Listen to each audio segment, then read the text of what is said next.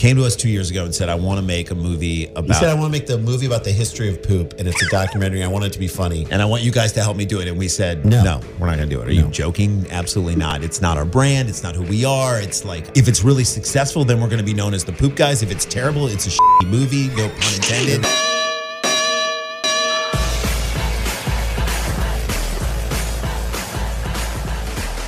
Welcome to the Jim Rome Podcast, episode 26.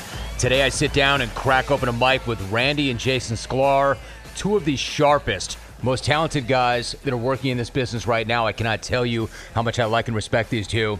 We go way back on the program. They were substitute pimps in the box. They are among the most popular fill-in hosts in the history of the jungle. These two have been my guests on JRIB, on my CBS and my Showtime shows.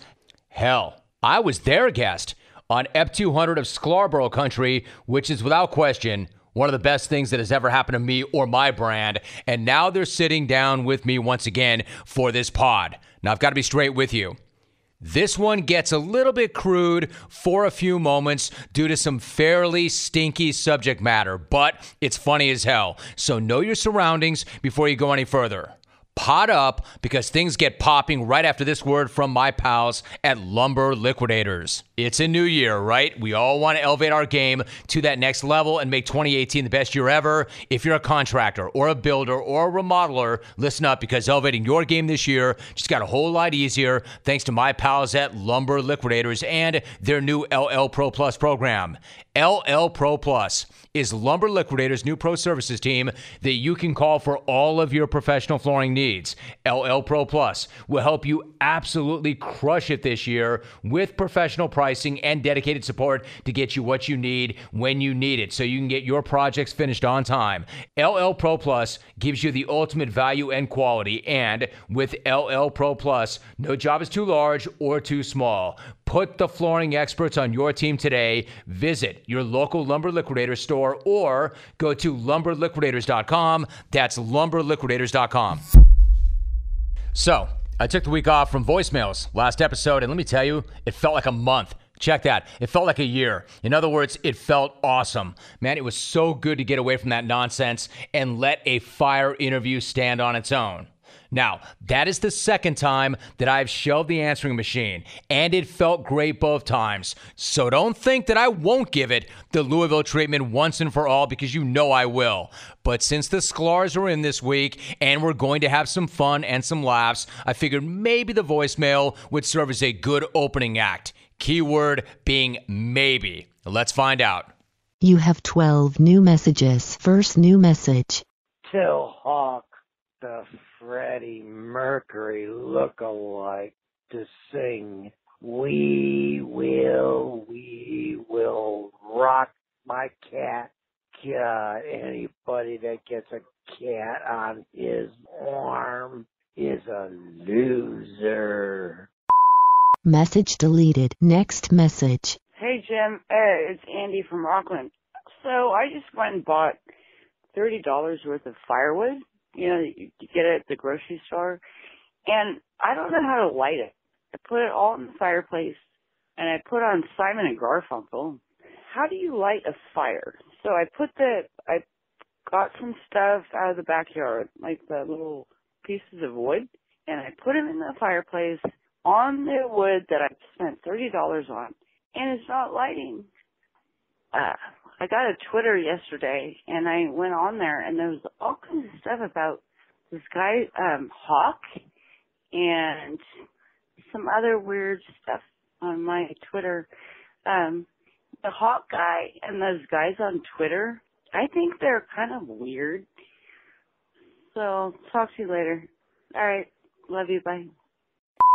Message saved. Next message. Rome, Scott from Peoria. Thank you for the Vine. David freaking Goggins, man. Greatest interview ever. On your Mount Rushmore, my friend. Keep it up, Jim. You're changing the world, man. Message saved. Next message. Van Smack, unbelievable. David Goggins. I don't know where you find these people. They get better every week. Peace. Message saved. Next message. Romy, Sergio in the OC. Hey, congrats on getting serious, man. I remember a few years back when you were debating your contract, you didn't know which way to go, Sirius or terrestrial. Back then, who would have thought you could do both at the same time? You're killing it, brother. Good job. Great Goggins interview. Message saved. Next message. Bill in Richmond, Virginia here, Romy. Holy shit. David freaking Goggins. Wow. Message saved. Next message. Yo, Romy, it's Luke in Fort Collins. There's a podcast I think you would really enjoy. It's about this older guy who moves to Oakland, and then he ends up conning this family out of like $100 million over 10 years. It's called Dirty John Gruden. Check it out. You'll like it. Message deleted. Next message. Yeah, hey, Rome. Getting on my man Hawk there today. This is Thursday.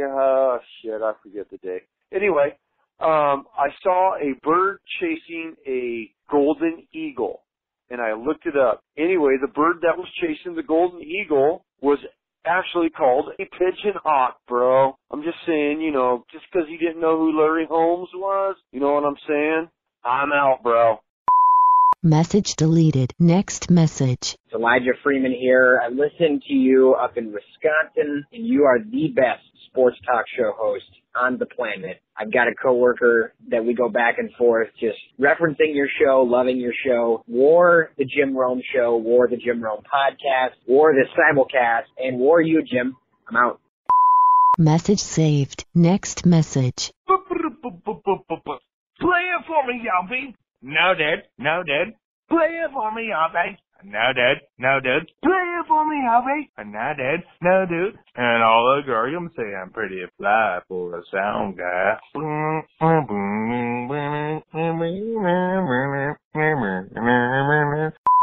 Message deleted. You have no more messages. I mean, if you thought that was bad, you're right. If you thought that was bad, you should have heard what we deleted. But, you know me, glass half full. Pretty fly for a sound guy. The Offspring coming in hot to the voicemails for Mr. Alvin DeLauro. Hawk getting crushed yet again with some Freddie Mercury smack. I don't think that's the last time we're going to hear that. Also, Luke in Fort Collins with Dirty John Gruden. Luke, you will never do better than that, Luke. That was your finest moment. If I'm you, Luke, I walk off on that and I never call ever again. Not the radio program or not the podcast. That is your finest moment. Pod Talk and Raider Smack. And I want to thank everybody for the kind words about the Sirius XM news and for the outstanding reaction to last week's pod with David Goggins and Andy. Good luck with the firewood. Next time, try some newspaper. Do not burn the house down, and I love you too. Now, here's the deal. If you or somebody you know snores, you've got to get a Zipa. Go to Zipa.com, and here's why. Snoring is not sleeping. If you snore, it's a disgusting habit that can easily be fixed with a Zipa. Snoring is rude. It's disrespectful to all the people who sleep next to you. Imagine how it feels for somebody to keep you up all night long and there was nothing you can do about it. You want to get to bed, but they keep waking you up. This is what happens every night to a person who sleeps with somebody who snores. If you snore, you need to get a Zipa. Let me spell that out for you. ZYPPAH. That's Happy Z spelled backwards. Zipa is a revolutionary snoring solution that is guaranteed to work. They have hundreds of 5-star reviews and a news story showing Zipa being the only solution that does work. So go to Zipa.com. That's ZYPPAH.com. Show some respect to the people who matter to you most. If you snore, you need to get a Zipa. Go to Zipa.com right now. The Sklar Brothers are freaking legends. I mean, you put these dudes in front of a mic, you let them go. I'm proud to say that I knew these guys way back when. I could give you 5 minutes on what Randy and Jason have done, their albums, the Netflix specials, the show Cheap Seats from ESPN Classic, a couple of monster podcasts, and now their movie, Poop Talk, which is available to stream or download. But I would only be scratching the surface on what these two have accomplished. That movie, Poop Talk, is why I told you that there is some graphic language coming up. So if this is not the right time to listen, maybe you hit pause and you come back to it. But if it is, get ready for a tremendous conversation with two of my favorite guys ever.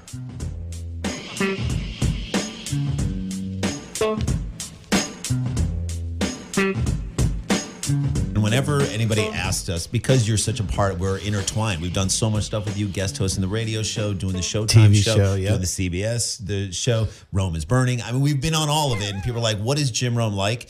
And we say he's what you expect him to be. He is a man of his word. He's professional. He's he awesome. has always supported us. And we're like, he's ours. Like we'll go to the mat for this guy no matter what. And I'll say this: we were just in Rochester, New York, doing stand up. Everywhere we go, there will always be like 10 to 15 people per show come up to us and say, I learned about you guys through Rome. I love that. I love that. That is awesome. You know what? I feel as good about that as you guys do, because I respect you guys so much and like you guys so much. And I'm glad that you've got that kind of feeling about this show and this brand. And I love that for everything that you guys have done, you are still recognized in a lot of corners from people from being on these shows. Totally. I love that. I take a lot of pride in that. It is real, and you should, because we've done a lot of things. But we take pride in it because we're like, oh, you were a Rome fan, and we won you over, because we do what you do, but we do it differently. And so either people love it or they don't like it, but we won that person over. Which, by the way, I love that you never told us, hey, could you guys be a little more this? Or could you guys be a little more that? I don't know if our audience is going to do. And I remember one time when you had gotten, I was just listening, and you had gotten a bunch of new stations had joined. This is like years ago. And you said, okay, I want to talk to the stations out there and the people out there. You're going to hate me for 2 weeks. You're going to hate me. You will like me after that point. If you have the balls to stick around and listen to the show, you will love me in 3 weeks. And I was like, that's great. And we guest hosted your show enough that I feel like we won a lot of people over. Oh, you guys did. You guys did. Not only would I never ever tell you to do anything other than what you guys are great at, I would even go one step further. I think that I can't do what you guys can do, but you guys can do what I can do because you hosted my show. Nah, I mean, come on. Really quick. I want to talk about your latest project, Poop Talk, in a minute, but because you hosted The Jungle, this is a really tough thing to do. It's tough for anybody to step in here and try and do this show, and you're one of the Clone's all-time favorite fill-in hosts. I've got to know, what was that project like for you guys, and how did you attack it? What was your process in hosting this show? So the first time, I feel like we didn't, and it was a good thing. You know how ignorance is bliss? I don't think we fully understood what we were taking on when Travis Rogers asked us the first time. Okay, so I had been doing the show, Jim Rome is Burning, a few times, and he said, hey, do you guys want to guest host? Do you guys want to guest host? And we, many times we'll just say yes, and then we'll figure it out. We'll figure out what we need to do later. And I think we kind of went into it not knowing fully, but we said, okay, we're going to take a few days and prep this thing out. We worked really hard. Worked really hard to prepare it. And then when we did it, we're like, oh my God, this was so fun. I can't believe it. Yeah, it was one of those things where as soon as we wrapped the show, they're like, that's it. And we're like, that was 3 hours? And they said, yeah. And the fact that you felt like it went by quickly means you did well. Because what you do on the show, you don't ever say, all right, let's go to the NFC East and run down all the teams. You never do that. It's like, hey, here's something that's going on in sports. This is going on in the NFL right now. Hey, there was a lot of, and we talk about this on our podcast now because informed by the way we prep for your show. So in the middle, there was like in the NBA 1 week, like maybe a month ago, there were like 3 fights. Guys were getting really chippy. And I thought, and people were saying, this is a knock on the league. Look at how out of control these guys are. We were saying our Rome mind have the take. What's our take? Our take was, look, people care about these guys are caring about the regular season. Right. This is great for basketball. Guys giving a crap in February about the NBA rather than June when we normally see it. This is good for the league. So it was great in that it shaped the way we kind of look at sports and we say, okay, here's a phenomenon that's happening. How can we put our take on it? And so that's what we learned. You go about it the same way I do. What's your take? What's your take? Everything is like, what's your take? What's your take? All right, guys. Now, I want to talk more about that in a second. I want to talk about the Showtime show, too, because that was unbelievable. For all the things that I've never done premium cable. And you dudes went to a whole new place. Like, my first thought was premium cable. Now I can say what I want. Right. But it's not an issue for me because I always say what I want. It wasn't until I got to say what I wanted that I thought it was cool to say what I want. Yeah. But you dudes showed up in a totally different way and got progressively more and more aggressive with it. Yeah. I got to say, dudes, by the end of the 4th season, I was freaking afraid of you guys for the shit that was going to come out of your mouth. Now, was this normal stage stuff, or did you feel that premium cable? You guys, for Sklar for Life is what we're talking about. Sklar for Life is the segment we did on your Showtime. I mean, the crazy thing about how that came about is, so you were doing a test show of this in front of an audience, and your guys said that. You guys knew I had never done audience stuff like that other than my tour stops way back in the day. Right. And the audience, man, those audiences. I mean, you have to get them. You got to get them in certain moments, but you did a great job with it. But the thing was, you had a panel and you were trying to test the panel out, Right. but you couldn't obviously get the guests who were going to be there to come For in the the test day show. before. So we came in and like I was Ronda Rousey and Randy was I forgot who Dr. I was. Dr. Harry Edwards. Okay, you know, Right, because sure. the way we look like Dr. Harry Edwards and Ronda Rousey. And so we came in and it was And this is our attitude. We're like, we're gonna come in and we're gonna flame it. I mean, we're gonna come in with such good takes, and then afterwards we're gonna walk with Mike Antonoro out to our car and we're gonna say, hey dude, we've got an idea for a segment for this show. This is what we're gonna do. We're gonna go in and do a good job, make the audience laugh, and really come with fresh takes. And then we're gonna say, and then nail 'em. and then tell him. And he said, okay. So we walk out of after we did the thing with you, he walks to the car and he's like, what's the segment you want to do on this show? We're like, here it is. It's wrong. Every week, these weird things happen in sports. When it's our turn, We wanted to step call in. like a 2-on-1 break or something like that, where you would just serve up the topic and then we would make jokes. Lobs, dudes. Yeah. And we would just take and there was video. It got really good when we had great video and we could just sort of almost do like what our old show was, cheap seats over the video.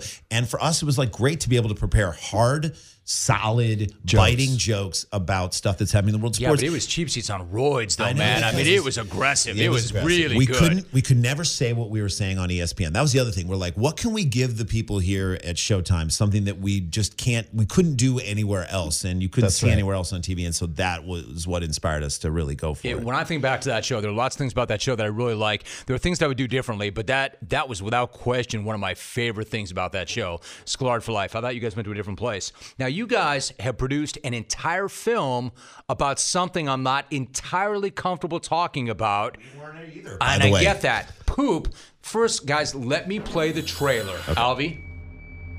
I just hated pooping so much that I figured poop is excess food or whatever.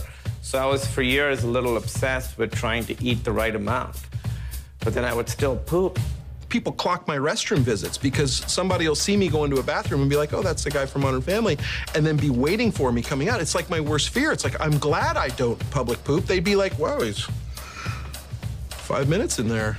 It has this very powerful disgust biology associated with it, and then the culture reinforces all that with shame and embarrassment. I'm okay with you knowing that I'm doing it. I'm just not okay with you hearing it, and I'm not okay with you smelling it. I really think it's called number 2 because it's the second best thing you can do with your body. My mother used to call them bowel movements. Poop. Poop. Poop. Poop. Poop. Poop. Poop. Poop, right?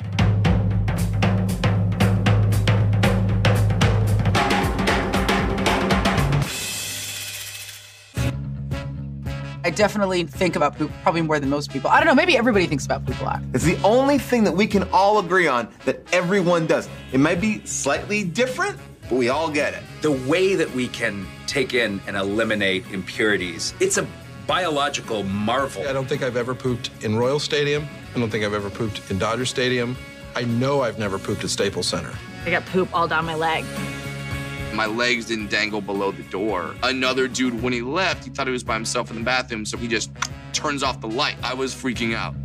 This still has not been verified by me. I may have cleaned up Nick Swartzen's poop. 100% true, by the way. You done with your poop talk? I'm done with my poop talk. Guys, I gotta be real. Now, you just said this, Randy, that not everybody was really comfortable with this. Hey, look, I'm with you guys. You made a whole film about this. I'll say it. I don't think that I ever even dumped in public until my late 40s, all right?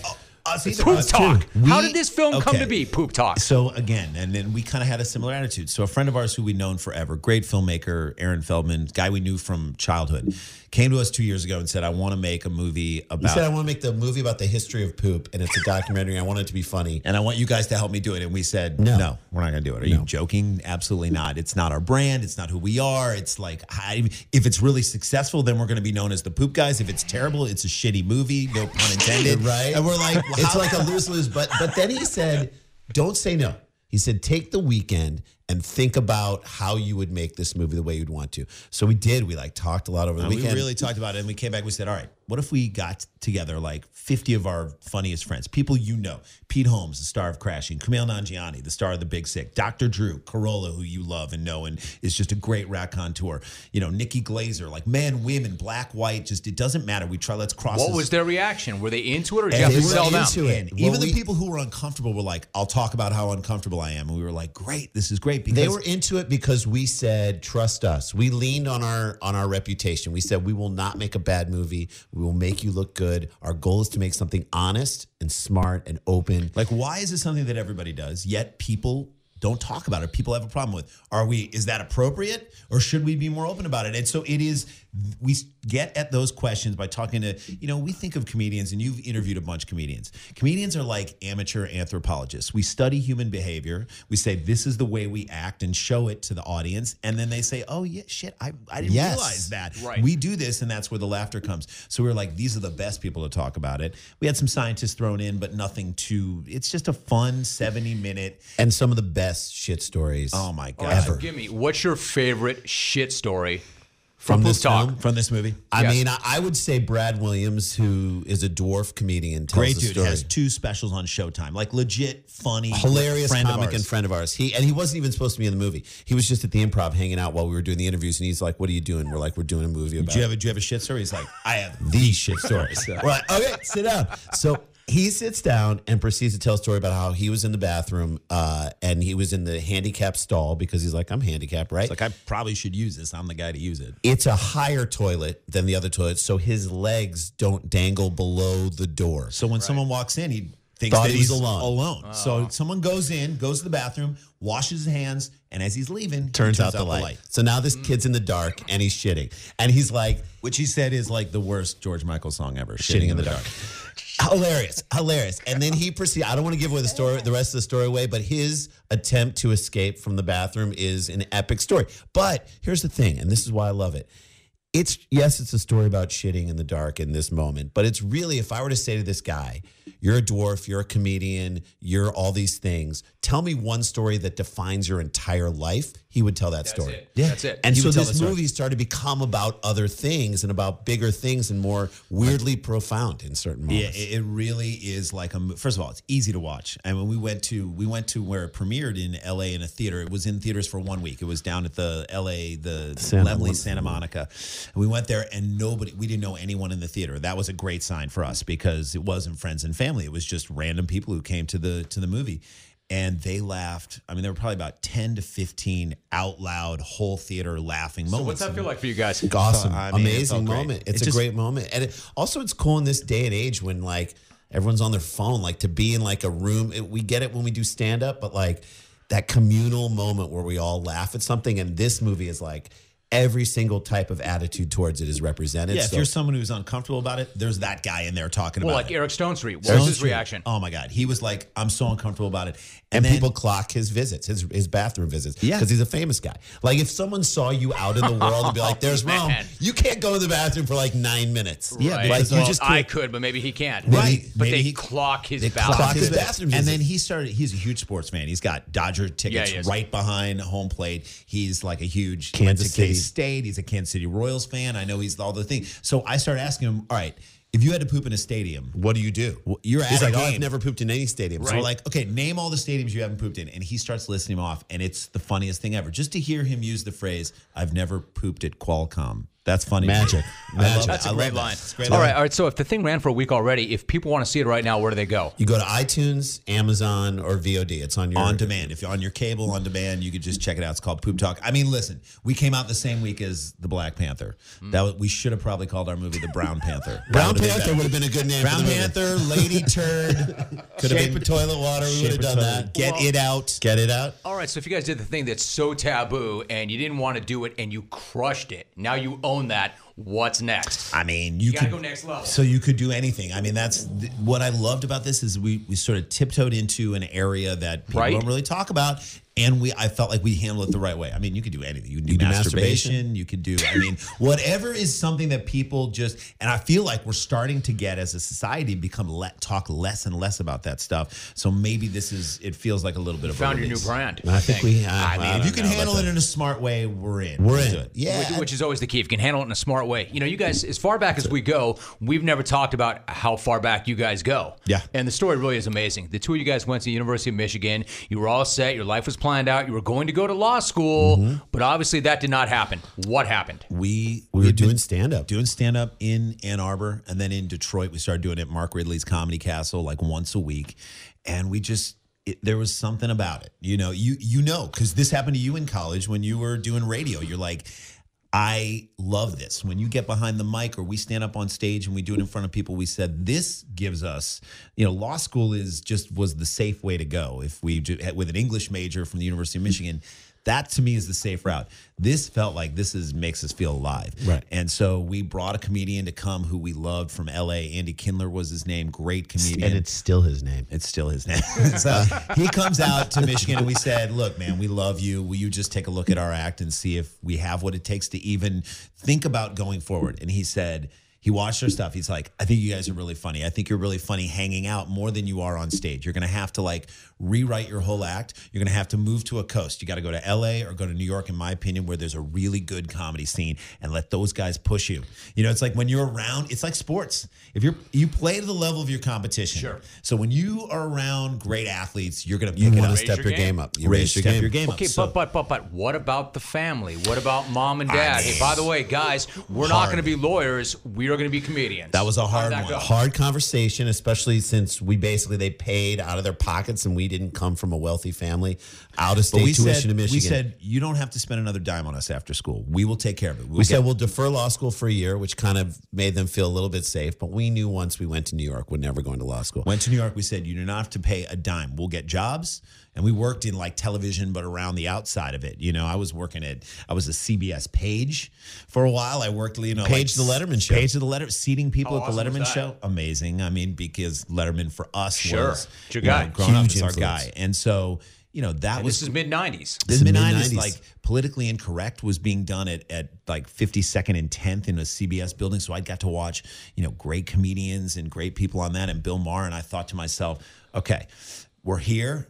Let's try and make a go of it. And we did. And within 3 years, we got Apartment 2F, which was our show that we did on MTV, which kind of really gave us a national. And that was a crazy show when you think about that. Galifianakis was in the cast. Stephen Colbert did the second episode of that show. Amy Poehler and UC Upright Citizens Brigade. That was their first TV thing. Bill Burr did stand-up on the show. The stand-ups on that show, because we had stand-up in the show. Bill Burr, Jeff Ross, Patton Oswalt, Patrice O'Neill, may he rest in peace. Monstrous. I mean, legends in the game. So let me ask you guys this. I mean, obviously, you're very bright, you're very talented, you're good guys, you had a lot of drive. But how much of your success, and you've had an amazing run in a very tough business, how much of your success is about timing? I mean, it's timing.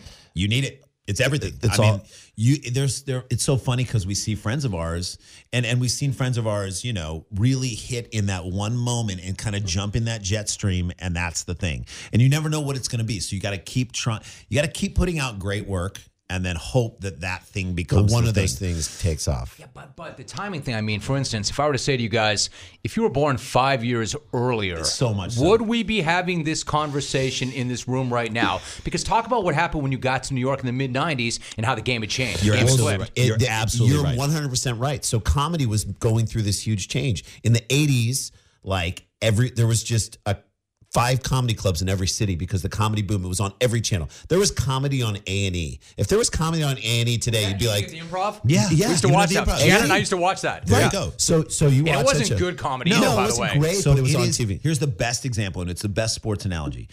It's expansion sports. When you put an expansion team in the league, the level of talent goes way down. It gets watered down. Yeah. It gets watered down. So now you got 3 clubs in Des Moines. Do they really have a market to handle 3 headliners in a weekend? So you got guys who were features who had 30 minutes who were being asked to do an hour. Guys who had 10 minutes asked to do 30 minutes. So then, people show up to see comedy and they're like, what is this thing? And everyone sounds like someone else and everyone's derivative. It's, So then what happened is... what would you guys have done? If you guys were born 5 years earlier, then we what would your act have been? I think we would have been in that system. Part of that, right? Yeah, it would have been more twin humor. Maybe we would have just focused on being twins. Whereas now, what happens when we got to New York, alternative comedy started. It kind of like indie rock. It emerged like indie rock. Indie rock said, listen, we're not going to do the regular stuff that, you see kind of the same cookie cutter stuff coming out there. We're going to do our own thing. And it almost formed in response to that. Punk came up in response to disco. I mean, that's just the way it happened. And so alter But it wasn't angry, and I love punk, but it wasn't angry like punk. It was and just punk can be alternative. smart. It was smart, though. It was smart and creative. What it did, and you hit on it exactly. What it So, did like, was, if we were to go up in the mid-'90s and perform, there's a great place down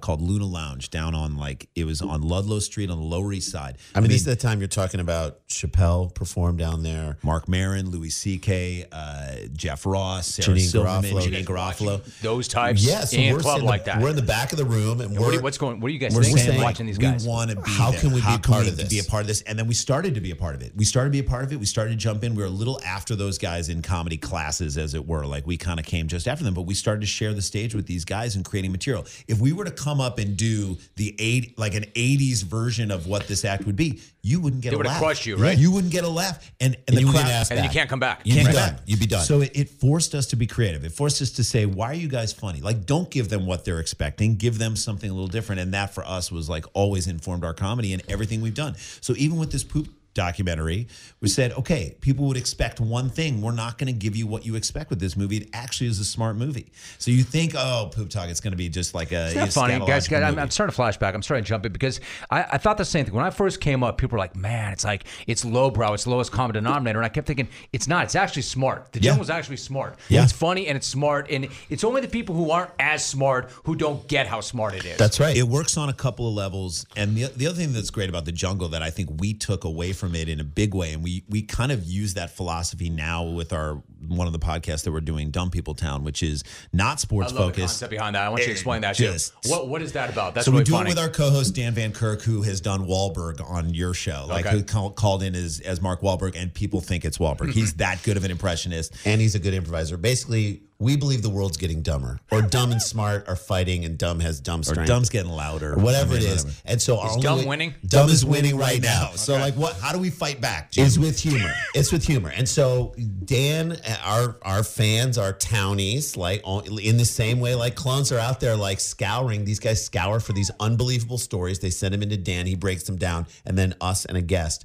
break down the stories. John Hamm, Keegan-Michael Key, like you name it. We've had really great guests on this show. And then the four of us just riff and create comedy out of the stupidity and try to, plant a flower in a shit garden. And that's what we do. And for us, the community built of townies out there. And again, it's reflective in the community of clones. There's clones. A language. There's a language. There's people love to be a part of it. People love to call in. I mean, I don't know if you saw the movie. What was it? Was it The Fan? That's not The Fan. It was like The Biggest Fan or something. Big Fan. No. Patton Oswalt, our really good friend, starred in this movie as like a guy who calls into a sports talk radio thing. And Rappaport. It's him and Rappaport. And they're two like opposing like clones essentially. They're two opposing clones, and they call into a show and they have beef with each other, and it's sort of. But I love that it. To me, it was like. Not a ripoff of your thing. It was an homage to what you had built with your show. With like the legal pad writing off the take and going over it in their closet 10 minutes That's what it is. before they get on the show. Why? Because this is like prized real estate. When you get in the jungle, you got to have the take. You got to know what you're talking about. I've tried to school them up like that. I've tried to coach them do up. the best you This can. is beachfront real estate. All right, you have to earn your right here. But then when someone squeaks by and gives you a global warming, it's a great thing. You kind of you appreciate that as well, because you know that like sometimes the worst stuff that comes through, and you know that could be something you could riff off. It's what's cool is from guest hosting your show, we have like sound drops that people who just call in when we guest host, like Coner. This guy, Connor Coner. I mean, like it's just great drops that we've developed, and that community that's really important, and that we sort of took that out of doing your show as well. But the game has changed so much. I'm glad you guys brought up Keegan-Michael Key, because he came on this podcast a few episodes back. I know you guys were tight with him. Yeah. Brilliant guy. God, he's so talented. He's such a good guy. But I asked him about the unwritten rule that nothing is off limits in comedy, that if something is said as a joke, that's exactly what it is. It's a joke, and Key didn't agree. Key said it all comes down to the comic's intention, and if a comedian is trying to inflict pain on somebody with that joke, then it's not a joke. Yeah. Where do you guys come out? Is comedy this safe space for anything and everything, or is there a but to it? I would say that within comedy, there are safe spaces where, we sometimes like celebrity judge something called the roast battle, which is actually also was on a show on Comedy Central. The tournaments were it's basically like 8 Mile but for comedians. All right, Sure. and comedians attack each other in that and nothing is off limits. It's all on the table. And really, if you're smart with it, then it doesn't matter what you say. And that room, there's an agreement that's sort of made with everyone that like anything can be said. Anything's possible. If you make a bad joke at someone's expense, you're going to get no laughs. You'll get booed. It's like you have to be. If you're creative with the way you do it, you can will say give the you most leeway. offensive things in the world and get away with it. And it almost feels like a release in this society. I where we are agree. right now. I agree with Keegan when you say like, what's that comedian's intention with this bit? I mean, we went out. This is a crazy thing because social media. I know where he's going with it because you can make a joke on social media, on Twitter, and you can go after someone or something. So you want to hear like a crazy. Okay. The rooms, the platforms are so different. There are things that I can say here that I wouldn't tweet. There are things that I say on TV that I wouldn't put on Instagram. It's all different, right? It's all. I mean, it's not just the message. But we're feeling human beings, and that's who we are. Right. And sometimes it comes out in certain ways. So we were in going up to San Francisco to do shows. I went up early with my son. I think he was like 5. I was at a little like Exploratorium museum, like along the Embarcadero, and Randy's on a plane coming up to meet us there because we got a show that night. My in-laws are there. They're going to watch my kid. So I have a few hours with my son, and we're in the museum, and I just get a little alert on my phone that says that Tony Stewart's going to race 2 weeks after he killed that guy on the track. Which, listen, our attitude deeply about that was, hey man, you're a hothead. I've seen everything you've done. You've taken your helmet and thrown it at someone who was driving towards you. It's made you a great racer, but you are a hothead. Let's not pretend that doesn't make you do things that are questionable, all right? I don't think he went out to murder a guy, but I definitely think by watching the tape over and over again that he took a swerve toward the dude and whatever happened, all right? So, and the guy was wrong to be on the track, but that's not the argument here. What I was saying was, I can't believe this dude's racing again. 2 weeks later? Like, take some time off. Do you need the money? What? So I don't think that's an unreasonable take. Not an unreasonable take, but I'm a comedian, so I'm at the museum with my kid, and I just fire off a tweet. All right, I'm like, I just found out Tony Stewart's racing again tonight. I'm not watching the race because I'm at a museum. Can someone let me know when he kills someone? All right, so fine. All right, so I crossed the line. I went for it. All right, now I didn't realize who was following us, but there's a woman who was following us who was a NASCAR reporter. Had like 100,000 followers. So she points to retweets it and said, "These are the guys who's it." Then all of a sudden now we have a redneck army of tweeters who don't follow us, who are threatening us all over Twitter. And it becomes dark and it gets intense. I get off the plane. I'm like, what did you do? Exactly, What did exactly. you do? What did I do? He doesn't know. What did you do to me? What happened in the last 45 minutes when I was on the plane? Like, the fuck did you just do to I us? got on a plane and now all of a sudden, Thanks, bro. They fucking hate me too. Burbank to Oakland. We're screwed. Wow. So, but it was one of those moments where but dude, it's scary because it multiplies and Yeah, it goes it does. fast. It's going downhill and it's gaining momentum and they're getting angrier and angrier and angrier. So we then very much fought back a few to explain ourselves, to be like, hey man, he should get into anger management and he should do this. And How'd that go? They're like, it's too soon for you to make that joke. We said it's too soon for him to be racing. How about that? Who's too soon? Wrong? And so we fought back. And then we said, okay, guys, to our fans, this woman retweeted this about us. And she tried to rope us into this thing. We tweeted that out. And then our fans turned on this woman. And then went back at them and our fans fought our fight. But then we just became, like Matumbo, just blocking anyone who was and the truth of the matter is, like, we went to the Charlotte Motor Speedway when we were doing stand-up comedy in Charlotte, did a NASCAR ride-along. Do you know what a ride-along is? Yeah. So NASCAR ride-along is you get into a ride-along is you get into a NASCAR and Kevin Hart's there. He's never ride-along. Just kidding. So you get into the car and a professional driver drives you on the track.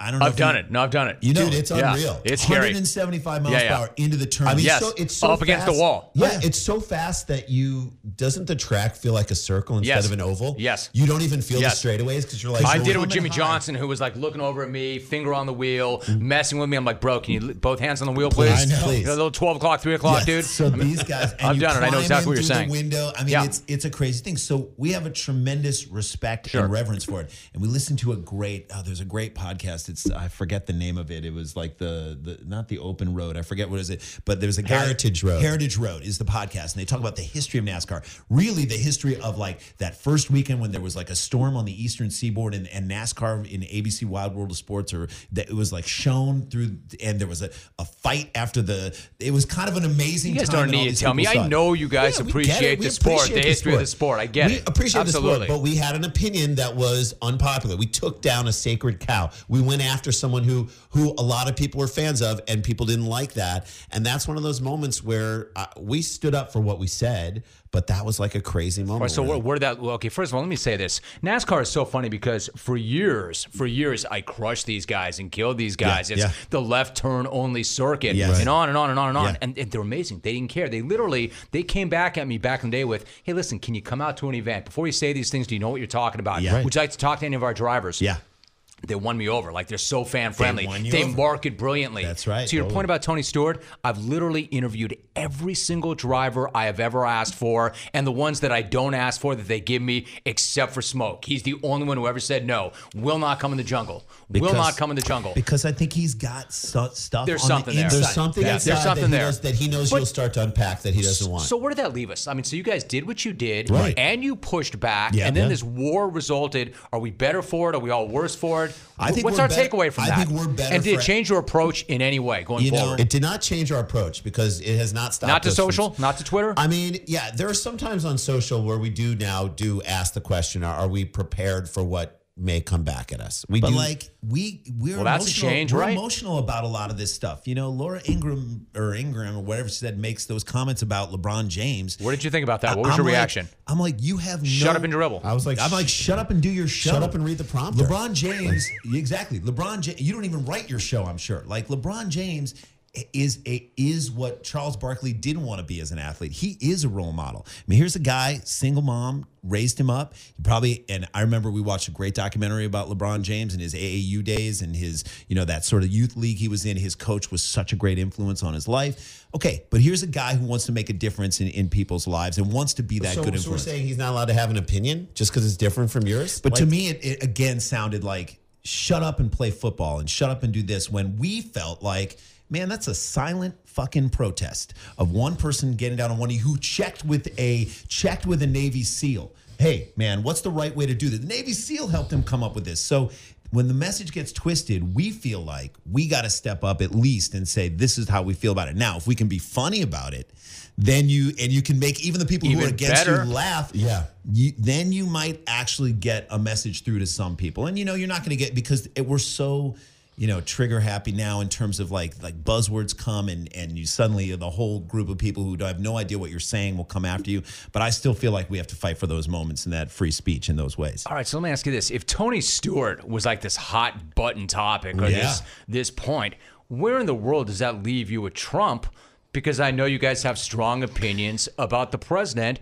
So how do you approach that with your shows, your social, and your content? That's a great question. I mean, we were just on stage in Rochester, New York. It's not, necessarily a liberal hotbed, but we have our attitudes about it. And, whether you're a liberal or conservative, you can also be a Republican and not love Trump or what he represents. Yeah, you could also love what's going on with the stock market and not love the way the guy is. Like, that we've lost the nuance. So we brought up on stage that we're not happy with him as a person, all right? We tried to leave out what was going on here and there, but we're not happy with him as a person. We got some blowback from the crowd, and we're like, hey, the good news is we're not telling you not to have that opinion, so let us have ours. That's what we said from the stage. Does that work? Yeah, it did because our next joke made people laugh. Our next joke was that we feel like when we have to tell the rest of the world that Trump is our president, that's like running into someone you haven't seen for a while and admitting that your son's in prison. Same conversation. We don't know what happened. I'm upset about it too. He could be in there for 8 years. We hope he gets out in 4. Same conversation. All right. So we made that joke, and then the crowd got behind us again. But we did have that moment as we were setting it up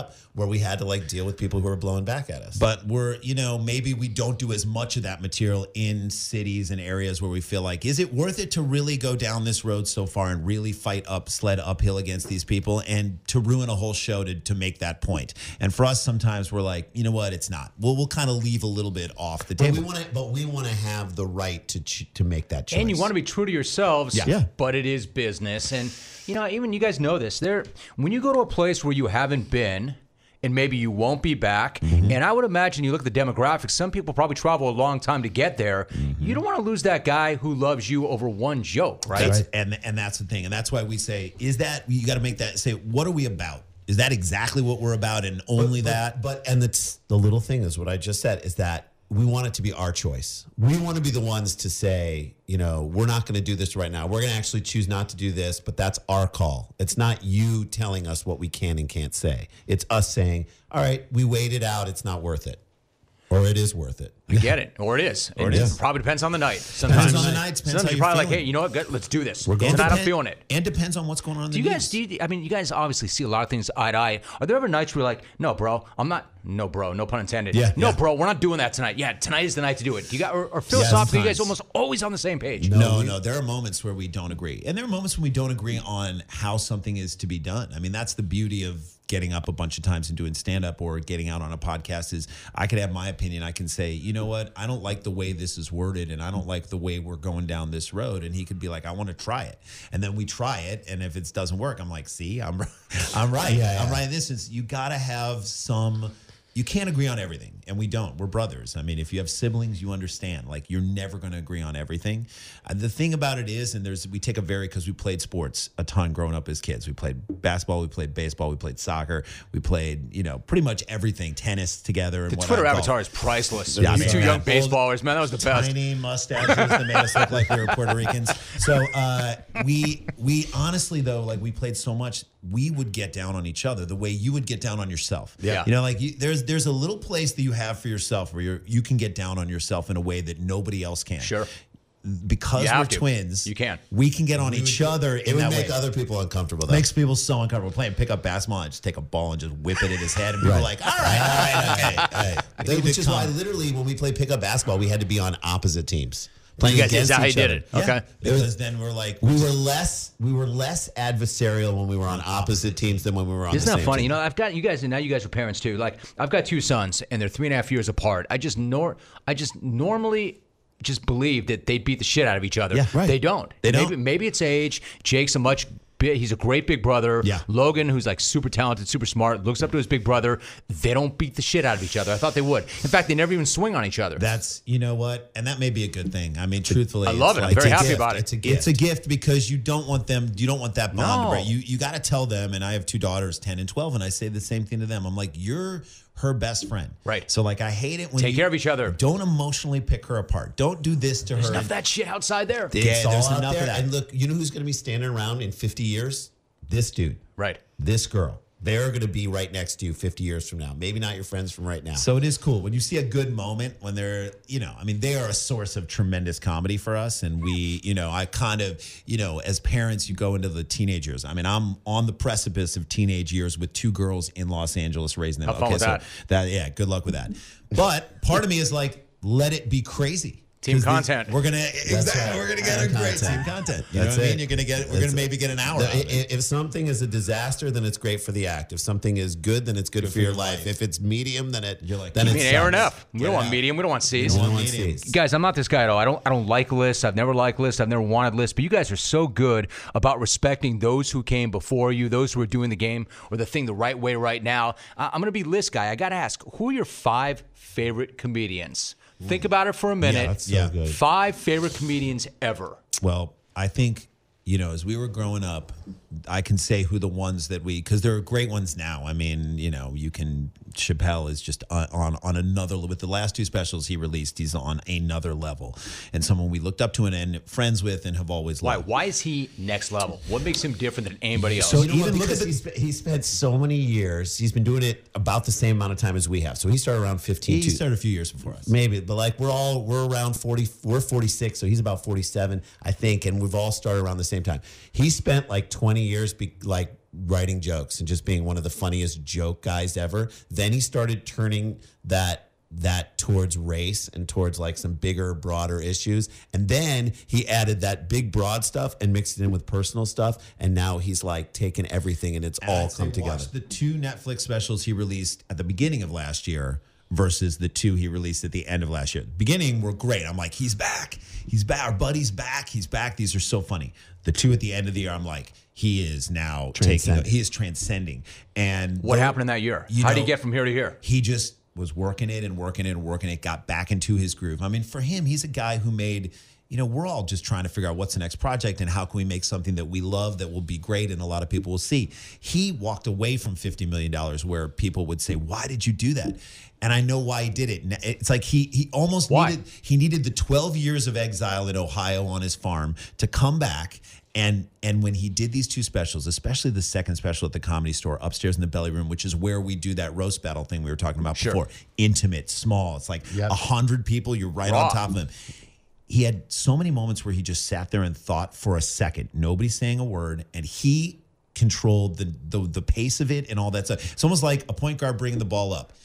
You control the pace of the game. We're going to walk this up. It's like watching a Syracuse game. Syracuse-Duke game yesterday, I'm like, man, or last week, and I'm like, they're going to lose. They're going to lose. But then I looked at the score, and I'm like, it's 28-22 at half. I mean, they held Duke to 28 points because they slow down the pace of the thing. He's in control of it. When he was at his height, like Chappelle shows out, if he took a breath while performing, someone would yell out, I'm Rick James, bitch, or someone else would yell out this and someone else yell that, and then he's got it fucks with your pacing and your timing, and it's just not good. Yeah, your rhythm.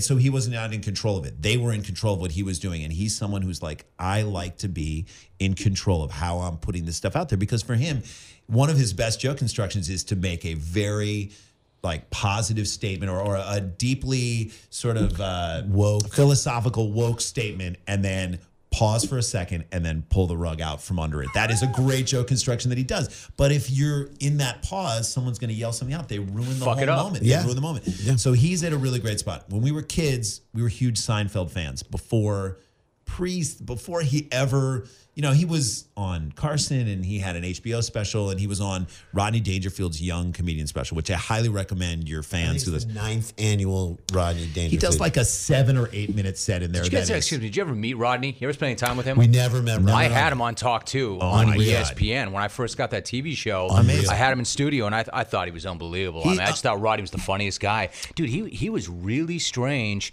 because I was young and I was learning. I was a little bit naive. I was probably late 20s.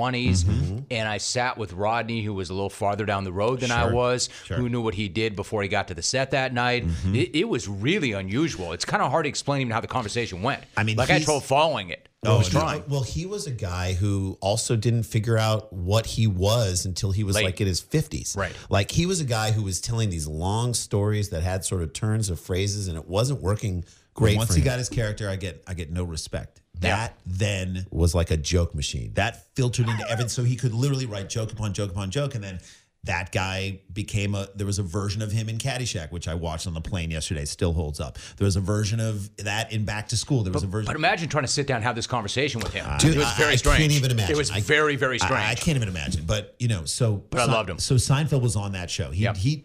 Dangerfield did a lot for young comedians. That was really beautiful. He did that HBO Young Comedian special, and we as kids in St. Louis were like glued to the TV. And Seinfeld does maybe one of the most perfect 7 or 8 minute sets of comedy on that show.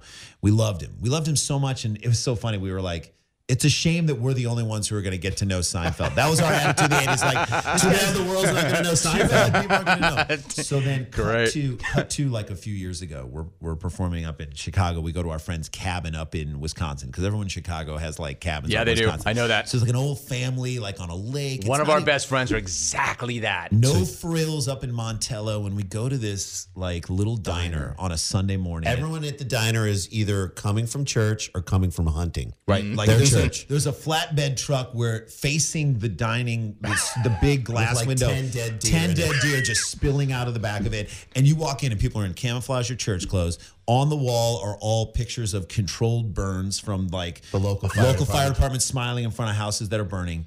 And then right next to a controlled burn, there's a picture of the soup Nazi from Seinfeld. I'm like, this motherfucker made it up here with these people. This New York Jew got up into up into Wisconsin. So much so that they could put a picture of not even Seinfeld, but the soup A Nazi, character. a That's amazing. character Right, from the right, show. right. So that to us is a great reminder. So that I would say him. I would say Letterman. I would say Shandling. Shandling was a big guy that we loved. Back to Letterman. Did you guys ever do Letterman show? Never Never and that did it. just- I did that twice. I did it twice, and I got to tell you, I mean, like you guys, Dave, I'm a little bit older than you guys, but I'm David Letterman. I'm best. sitting with David Letterman. The best. Letterman knows who I am and know. wants me to come on the show. Yeah. Amazing. And the second time I did it, I felt slightly more comfortable, Right. Yep. but not real comfortable. But he literally looked at me and goes, "Did I say something to piss you off?" And I'm like, "Oh my god, oh my god, Dave, no. Am I in trouble, bro? What's gonna happen?" So one of the best little bits that he did, and I love this so much, and you will love this because it's a sports joke. Dave's a sports guy. He's Ball State basketball. That's how I was there, right? Yeah, so he knows. This is one of the best bits we ever. And this tiny bit informs so much of the way we look at comedy. And pretty much like this is like you understand the beginnings of Cheap Seats as a TV show So in this he bit. gets a mail. Remember when we did the mailbag? The Yes. mailbag was so funny because it just would go in any direction. And this is his writer's staff, but he carried it off beautifully. So a guy sends in a letter. He's like, "Hey Dave, do you dye your eyebrows or your hair?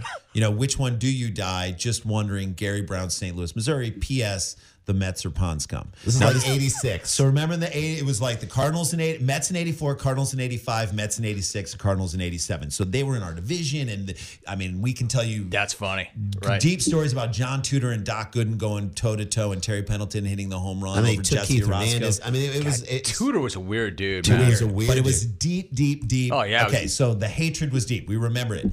And Dave says, hold it a second. Hold it Gary. right there, Gary. The Mets are in fact not pond scum, and I'll prove it to you with this chart right here. Pulls up a chart, and he's like, and he starts going through the whole thing. He's like, the Mets consume microbes. All right, same with the pond scum. Pond scum consume Mets occasionally damp.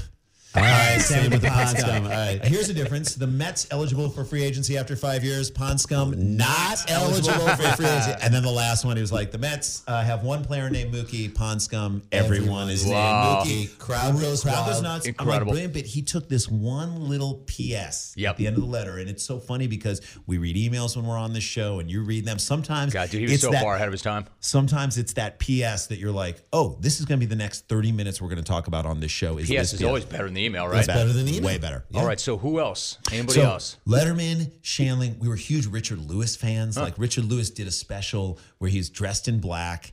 And he was at the improv. At the improv, next to a piano. It was. It's one of the saddest things. Is one of our favorite comedians back in the day. It's hard to reconcile it now. Was Bill Cosby himself that special as like in sitting down and he was up in Toronto and he delivered that thing.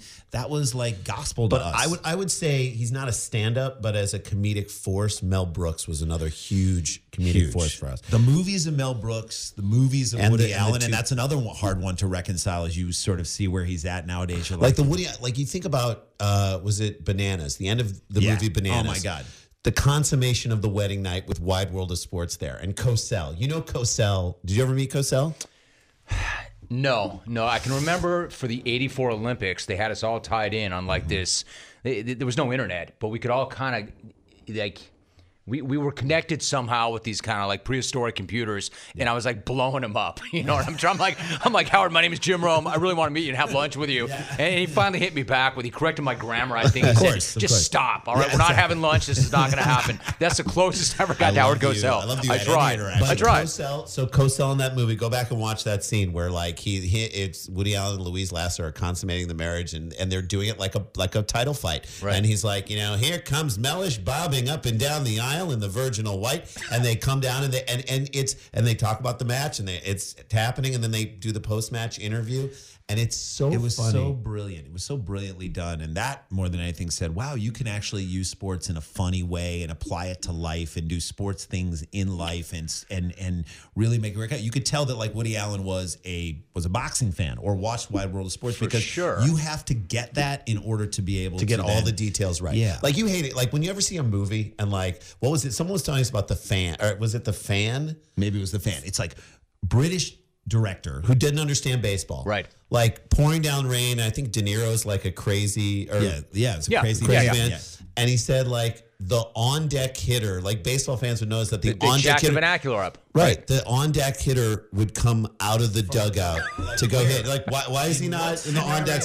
What sport is this? What sport? I'm like, even in Most Valuable Primate, a movie that I can't believe I watched this little part of it, but that was like one where the monkey plays hockey. This monkey, he doesn't even like take the slap shot above the monkey's shoulder. Right. He takes it back to the monkey, to a monkey knee, which is not even that thing. 4 inches. At 4 inches, and then he hits it, and it goes through the back of the net. Now, we have been watching the St. Louis Blues and hockey for our entire lives. Al Iafrate had one of the hardest slap shots. Brett Hull, one of the hardest slap shots ever. I have never, in my entire life, seen anybody, a professional NHL player, put it through the back of the net. Isn't it enough that the monkey's on skates and he can score? Yeah, like why do you got to put it through the goddamn net? Give me a break. Stop, guys. Too much. Let me ask you about one more guy. Like, so Janet and I were going to Vegas once, and Janet says, when we were in City College, all the girls would go to see Don Rickles. We love Don Rickles. So we get in, because I know a guy at the Desert Inn. This is old school. The guy from the DI goes, do you want to see Don Rickles? I'm like, we'd love to see Don Rickles. Yes. We go to the show. He says, do you want to go backstage and meet Don Rickles after the show? And I'm like, Janet, like, we're like, yes. We go back there. My man is in a robe. Yep. He goes, I know about you. You're that guy on Fox Sports. And I'm like, fucking Don Rickles knows who I am. Dude, he was so awesome. He's amazing. What an awesome guy. I mean, where do you guys come out on Don Rickles? The biggest fans ever. And I'll say this story about so Don glad Rickles. to hear it. So we had Hello Dummy, which was his, and by the way, there's a lot of things on those old albums that are just flat out racist nowadays. And like my favorite moment would be when he would take like a very sentimental moment and be like, listen, I was in the Navy and we'd stand on the ship and all of us would be together and it didn't matter what color you were, black, white, brown, Asian, Puerto Rican. And then he'd stop and be like, well, Puerto Rican, you got problems. I'm like, stop it. You're hilarious. But he was amazing. We had Hello Dummy, which was one of our favorite. It was like all crowd work. Just him. 37 minutes. 37 minutes. It's not a long Him album. at the Sands? I think it was in Las Vegas in 67. And I just remember when we came out to LA in 99 and he was out here because he was a friend, because he was on our show. We mentioned him before, but Zach Galifianakis, we're comedy buddies. We're in the same sort of comedy class. Right. And so he was sitting in the back of our car and we sat, like he was living out in Santa Monica, and the three of us sat for 37 minutes after like we had been out at a party. Like we just went out to a party and then came back to his place, and like the three of us sat in the car and listened to the CD in 99 and listened to the entire. And recently there was an interview posted between Zach and Rickles, and afterwards they were doing, like in the credits, he mentioned this in the story that he said with us. I mean, it was like, but Rickles, it's the best stuff. And when you think about Rickles, what's so great about him, and this is it, like his public persona was he was a bulldog and no one wanted to mess with him, and he was great. But his best friend was Bob Newhart, the sweetest. The two families got together and they went on vacations together, and you're like, Bob Newhart was the sweetest guy ever. Well, the reason it works is the reason why Jeff Ross works today. Okay, Jeff Ross can roast the shit out of anybody. The best, right? I've never seen anybody roast people. I haven't either. Jeff Ross's line, "I wouldn't have sex with her with B. Arthur's dick." That in reference to Courtney Love, is with B. Arthur sitting next to him. May she rest in peace. But she was alive. Can I laugh at shit like that? Yes, of course you can. The look on B. Arthur, and B. Arthur milked it and turned to the camera and looked, and it was. But what's beautiful about that is, yes, that is mean. You were saying that B. Arthur has a dick, but you could tell that she loved it because he said it out of love. And I think it goes back to the Keegan thing, right? Are you trying to inflict pain? What is your intent? What is your intent? Jeff Ross, people wanted to get roasted. They would beg to sit in the front. There'd be a guy who'd have a turban on, and he'd want to sit in the front row because Rickles show because he wanted Rickles to roast him. Because that was something almost like something special for him to take the time to care about writing a joke about you. We got amazing. Backstage and he was in that robe. He was sweet, man. He was a nice man. And did he have he had like a Japanese valet or someone, a guy who was there to like press his pants for him? I think I was too awed by the guy to look around. Exactly. I mean, guys, you guys need to go. We can do this forever and ever, but I don't even conveniently say, well, what can we promote on the way out? Because you guys have so many things. But Poop Talk again, where can they find that? There's an audio book coming up. I want you guys to talk about also. Yeah. So anything else we have left? Last thing about Poop Talk, I love Poop Talk is actually, I think it's going to have a longer life because we just got someone sponsoring the movie. Poopery. This is what's crazy. Poopery. So we talk about Poopery, the stuff you put in the toilet that like makes a shield. It's like the most brilliant invention ever. So brilliant. They are now sponsoring the movie. So like again, at every turn we kind of thought, oh, this movie's probably not going to be out in theaters. It was in theaters. Probably not going to have a long. it's here. Probably won't get a sponsor. Poopery jumps on board, and I mean, I can't thank them enough. We're like, you know how you are with your sponsors. Oh, You're yeah, like, it's the best. They keep you going. They keep you going. So, Matt, big props to them. So that's, I mean, the audiobook we did is called Sklars and Stripes, and it's coming out in, we think. So think about like your radio tours, when you were doing the radio tours. When we go around, and I know you did this because I know you kind of dig in and you know a little bit about each city. When we do stand up in a city, like we were just in Rochester, we try, rather than sitting in our hotel room the whole time, we're like, let's experience this city. We're away from our families, which sucks. And families aren't happy that we're away. We don't want to sit in a hotel room and be depressed. Let's go out and experience as much as we can. And try to write comedy. Find out what this city is grappling. What are they dealing with? What are they, like has gay culture been priced out of San Francisco? Like what is San Francisco or San Diego thinks the wall is coming in? Are they dealing with that? And, you sort of go like Houston. We went down to Houston post the hurricane and post the Astros win. So we were talking about the Astros win in Houston, and we said, if you weren't from LA or Houston and you lived anywhere in the country, you were rooting for Houston because after the devastation of Harvey, everyone wanted to see Houston get a win. And they were like, but had the Dodgers won, it would have been the same thing after the devastation of Harvey Weinstein. Right. That city needed a win. They could have used the win, for Christ's sake. But so we did that in that moment, and the crowd loved it because they're like, you are talking about. I mean, there might have been people in the crowd who saw their possessions float away. Sure. And you're digging in and trying to make them laugh in that moment. So if you're smart. You can if you're smart and you can do it, and if you're and if it comes from a good place, a loving place, which it did, which is kind of what we were saying about Rickles. So we would go in and we said, okay, here's the challenge. We're going to go to 10 cities, and we're going to try and write 5 to 10 minutes, really 10 minutes of material about each city when we go on Plain Lands Thursday, or if it's a comedy festival, sometimes you Plain Lands Friday and you leave on Sunday morning, so you have one day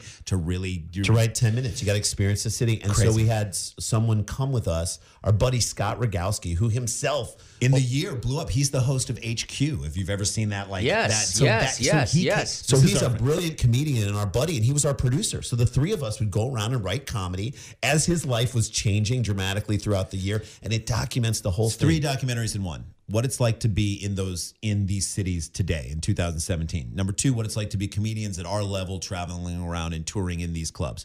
And then number 3, what is the evolution of a joke? How do we see something in the field and then turn it into a funny observation, and then you see it over the time, and then the last 10 minutes of the thing is the stand-up in each chapter. So each chapter is about 35, 45 minutes long, 10 chapters in this book. The crazy other thing that emerged is the very first weekend we did on this sort of 10-city odyssey was the weekend after the election in San Diego in 2016. Wow. So then what followed was the most tumultuous year, I would say, of our history that I can remember. And a year where everyone retreated into their bubbles. So like you liberals and conservatives, you just went into your own echo chamber. But as comedians, you get the call, you got to go. So here are the states we went to as liberal comedians. Here are the states we went to. We went to Oklahoma, Texas, Kansas, Missouri, Indiana, Wisconsin. I mean, sometimes blue dots. How did that shake down like that? And we just went to the places that booked us, and they were cities that we hadn't been to. How far out did you book?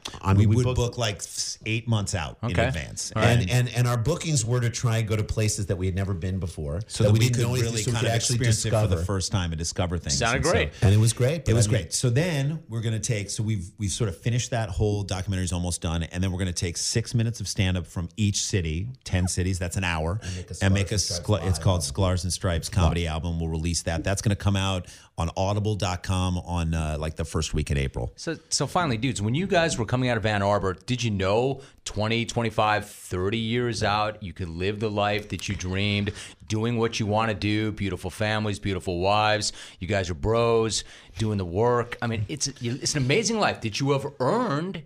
But look what you're doing, and I know you guys appreciate it. So appreciated. I mean, I'm really, really happy for you guys. Thank you. And you guys have done so well. And you've done a lot for us, too. I haven't done anything. Well, you've given us chances and give us support, which really is, we never take that for granted, especially from people who are up above pulling you guys up. You guys don't take anything for granted. Not at all. We don't. And you never have. I mean, the truth of the matter is, we look up at people and say, I wish we were doing that, or I wish we had this show on, or I wish this became a bigger thing. Like, how great would it be to this thing that we just described to you as an audio book?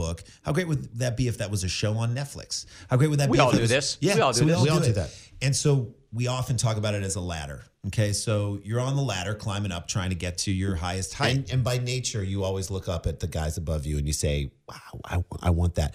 Every once in a while, you got to stop. You got to look down and see how many rungs you've climbed up the ladder, and then look at the line of the people who are waiting to get on the ladder. Yeah, there's a line of people who aren't even on the ladder. Yeah. So you have to appreciate that. And again, when we were kids.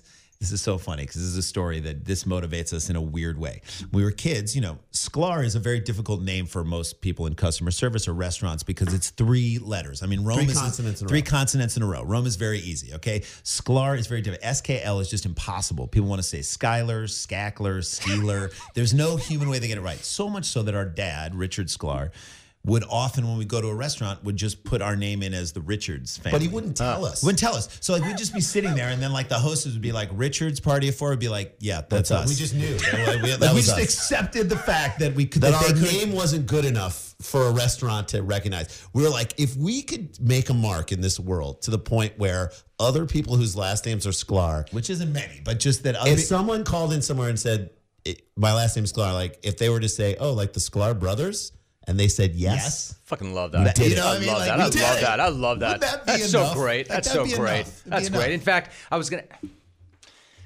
want to walk off on that.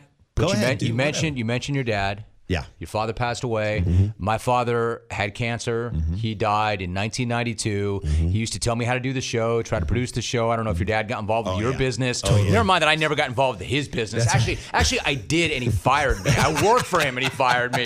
So I did get involved in his business. But you have to have moments where you'd give anything to sit with your dad and just bounce something off him or get his thoughts. Now we can be deep and say, oh, he knows, and he probably does know, but it's not quite the same. And you guys have to have those moments. We do, and as dads ourselves now, you kind of say, and I often say this to my kids, especially when I'm trying to discipline them. I'm like, look, it is my job, and sometimes it sucks, but to make you the best person that you can be. And we have friends whose dads died early or left. And I have to say, they're great and they're awesome people and they're really good people, but there's something missing. There is something missing when your dad wasn't around in those really important early years or one formative years, formative years, because they teach you how to handle, it just comes out in weird ways. Like someone bristles too much at a situation where you're like, why are you making such a big deal out of that? That shouldn't be that big of a deal. And it's other stuff popping up. So, a dad would be like, hey, that guy's working really hard. And that guy is busting his ass right now, so you can't be mad. Don't be impatient, because that guy's been on his knees for the last 12 hours. And then all of a sudden you hear that, and you're like, oh, yeah. I was not doing. So we try to be that and I guess that's one way. And then we tell if we ever do stories about our dad, our dad was great. He used to fuck with us so much in the best ways. That was we'd go into a restaurant and he'd see someone that he knew over there who didn't see him first. And he'd be like, go over to that table and just see that guy in the corner. That guy in the corner over there, go over him and just stop at the table and just be like, Daddy.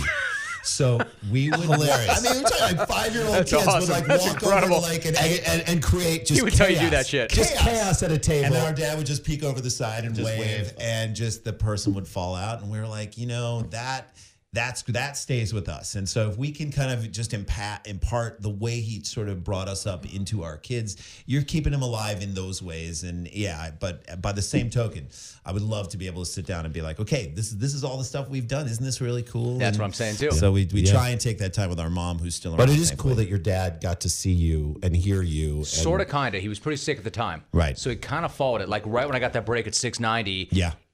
Not to be morbid, but the leukemia had kind of gotten into his brain. Right. He wasn't quite there, but we had a moment. We had a beer. We talked. So it was kind of on the precipice, but there was something there. Right. He knew something was happening. You're right, but he knew enough to tell me how to do the show. Right. Yeah. Which is as you go on, it gets funnier and funnier. That's just funny to me now. It is funny. Always. It's perfect. Always. Guys, again, I'm so happy to see you guys. This is not an easy thing to do with all the work and the kids, and you got to pick the kids up. You made the trip down here. Of course. I love you guys, and I'm really proud of you guys. Thank you very much for everything. It's so good to see you. Thanks, Romy. That was tremendous. That was absolutely awesome. Hilarious, insightful, nostalgic. It's been 10 minutes since these guys were here, and I already cannot wait to do it again. Man, that was awesome. That was so fun. You want some range? Check out these last 3 episodes. Molly Bloom, David Goggins, and the Sklars. All of that and 23 others are ready to drop a needle on right now on iTunes and all the Android podcast players. Whatever conversation you're looking for, I've got it right here. Also, The Jungle is now officially in space. Earlier last week, the daily radio program started airing live on Sirius 213, XM 201. So, if you're in a market that does not have the show or recently lost the show, you can now find us on satellite radio. Plenty happening right here. There always is, so be sure you keep it locked. Thank you for the support. Thanks for checking out all of our projects. It is much appreciated. I'm back on March 6th with episode 27. Until then, I am out.